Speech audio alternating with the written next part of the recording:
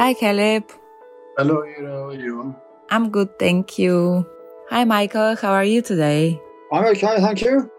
Hello, Michael. How are you? Hello, Caleb. Hi, Ollie. Hello, Oli. Good morning. You all right? All right, Oli. And how are you? Yes, hello. Hi, everyone. My name is Iram, and it's the third episode of the Fragments podcast, where we talk about drama pieces which were written during drama workshops, which were part of the Fragments project. In every episode, we talk about stories behind each piece and we discuss potential soundscapes for each of them. Today we are going to talk about Caleb's drama piece, which is called My Great Zimbabwe. And we also have Michael and Ollie to join our conversation. Before we start, I want to ask everyone to introduce themselves. I am Caleb Gomez, born in 1952. I came to England in 2002. I married plus 2 boys back home in Africa, Zimbabwe. I've got 4 granddaughters. Yes, that is all for now. Hi, my name's Oliver Mbolokele. I'm 37 and I'm an asylum seeker. I'm also a songwriter, do a bit of poetry, do a bit of music, and started to do a bit of drama as well. And I've joined to do this piece because I like the stories around it and I can relate to it, and I feel like it's a voice that needs to be heard. So as I'm here, I'm enjoying this project that we've got going on, and it's always news and nice to know people's stories because you learn new different things. But yeah, that's me in a nutshell, a little bit. I'm Michael Pruitt. I'm a volunteer with the Reading Refugee Support Group, which is how I became involved in this particular project. With various organisations, I've done quite a lot of public speaking. I guess probably over 100 talks at various stages over a number of years, advocating or campaigning on behalf of various organisations. And this just seemed to be rather a new and interesting challenge. Thank you, everyone. First of all, Caleb, I want to ask you, why was it important for you to write this particular dialogue? Why I decided to write this dialogue is because this is exactly what happens in Zimbabwe. When you enter a bar, you don't talk politics or religion. That causes people to fight because people start arguing in their drunk senses and they start fighting. So no politics, no religion.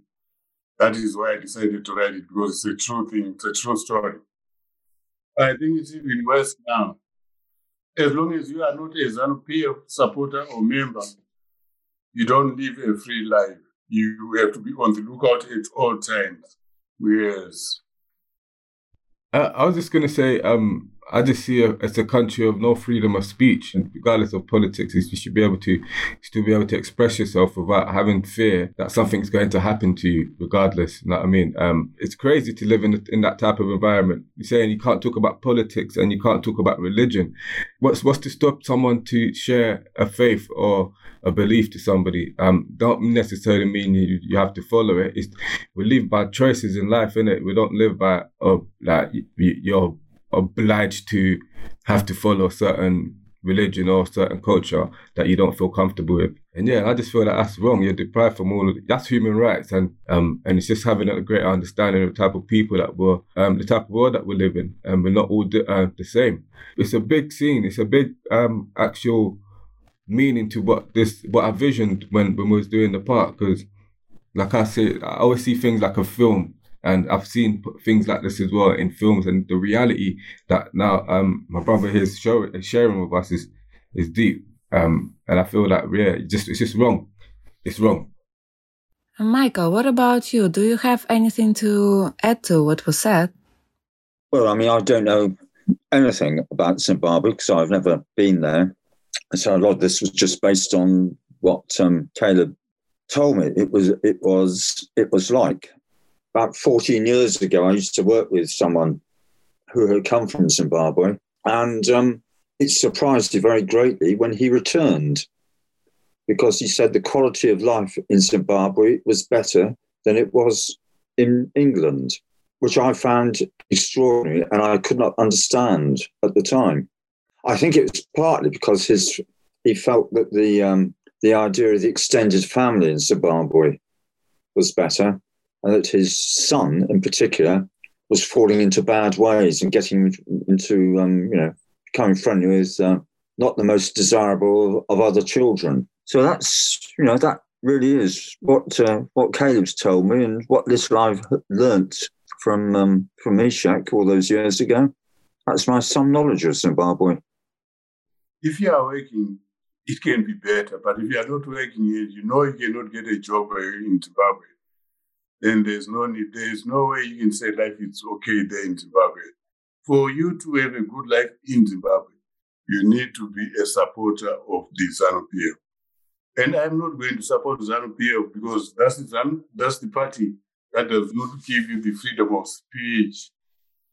I came here in 2002, and why I left is because I was not a ZANU-PF supporter, and I did not grow up going to any political parties.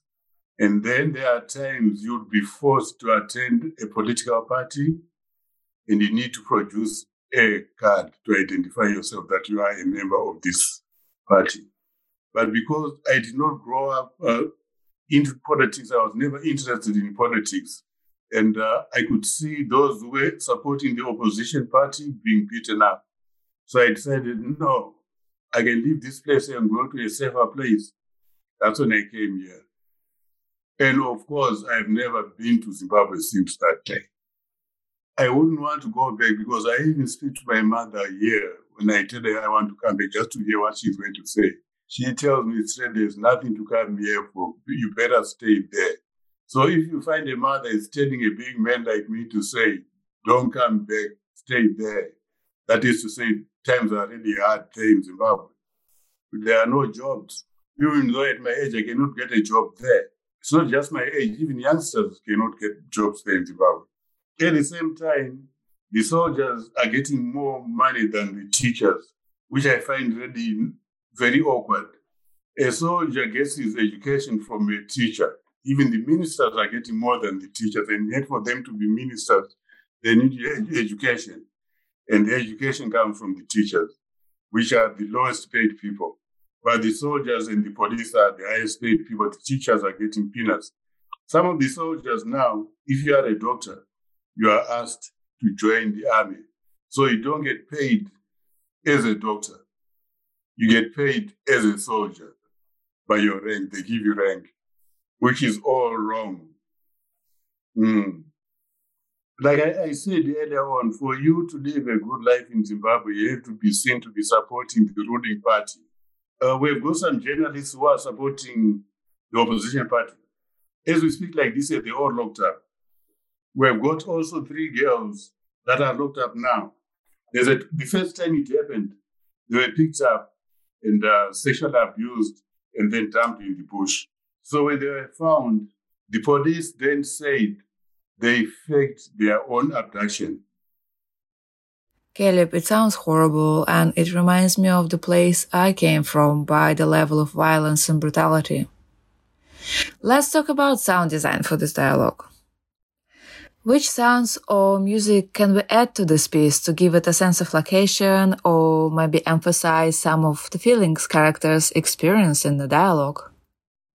But I think it's just like any other sound in any country. People talking, cars moving, people greeting each other, high five. That is why we said the noise was so much in the pub. Then we decided to go to John's place. I was thinking stuff like there's traffic, sound, noises of people in the pub with TV on, maybe a little crowd, sound of glasses. But us, as we're talking, over talking that, but with the sound at the back, if you get what I mean. With a bit of traffic there and people, just a crowd there, that knowing that we're in some sort of pub.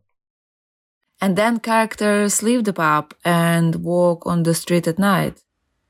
How does that place in Zimbabwe sounds at night? Maybe you can hear footsteps from a distance. Or you can hear people talking from a distance because the street is quiet. We're talking at night now. It's now at night we're talking about it. But in some places, if you walk along a street and people are sleeping and you're making so much noise, the owner of the house will get out of his house and say, hey, you guys are making noise. I'm going to call the police for you. So you have to watch how you raise your voices as you walk around at night. And also, the police can come and arrest you for disturbing the peace. Are there any sounds of animals or plants? Street dogs, they never go close to any human being. They make sure everyone is fast asleep and they know where to go to and find their food. So if they are at a bin, because they know the best place to go to is the bin, you know the bin where you throw away your rubbish? You can tell by the sound of the lid falling off because we've got those metal bins. It's not plastic. And where dogs are, you can also tell that there are dogs out there because they're always fighting for food. They're just as good as baboons. Where there's food and baboons, you hear them fighting. Yeah. In this piece, there is a lot of fear, which characters experience throughout the story. How does fear sound to you? I'll say like a horror sound, a thriller is kind of fearish. Me, it's my first time to hear from you that fear has got a sound. I was going to ask you, what sound does fear give you? I mean, if anything, the apprehension, I mean, at the beginning, it's not so much fear, I don't think, it's more apprehension. If there is any real fear here, it will come at the moment of the arrest, a group of people being arrested at the same time. That is conveyed in the shouting, where there's going to be fear and anger. And the slamming of the door. I mean, slamming of doors, and then presumably a diminution of the shouting or a cessation of the shouting. I mean, slamming of doors can be quite final. Slamming of doors, truck drives off. Well, you leave the audience to imagine what has happened. For me, the sound of fear is like if you walk into a quiet place, then you start feeling scared. It's like walking in a cemetery at night. It's quiet. You start feeling scared. But now, what I don't understand is the sound. When you say the sound of fear, it's quiet. There's no sound. Thank you, everyone, for this amazing conversation and your sound ideas. This scene feels very real, and it is important for understanding what's going on in Zimbabwe nowadays. I took all your ideas into consideration and added some of them to the dialogue. So let's listen to it. My great Zimbabwe.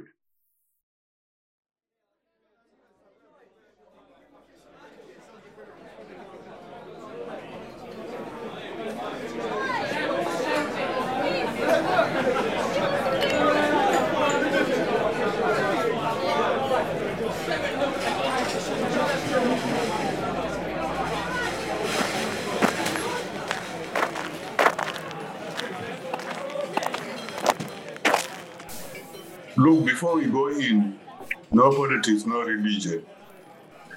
Why's that then, Caleb? Because you don't know where the CPUs are. CPUs? Crime prevention units. If you don't agree about no politics and no religion, I'm not going in with you. We'll buy the beers in an off license and drink them at home. Okay. Mum's the word.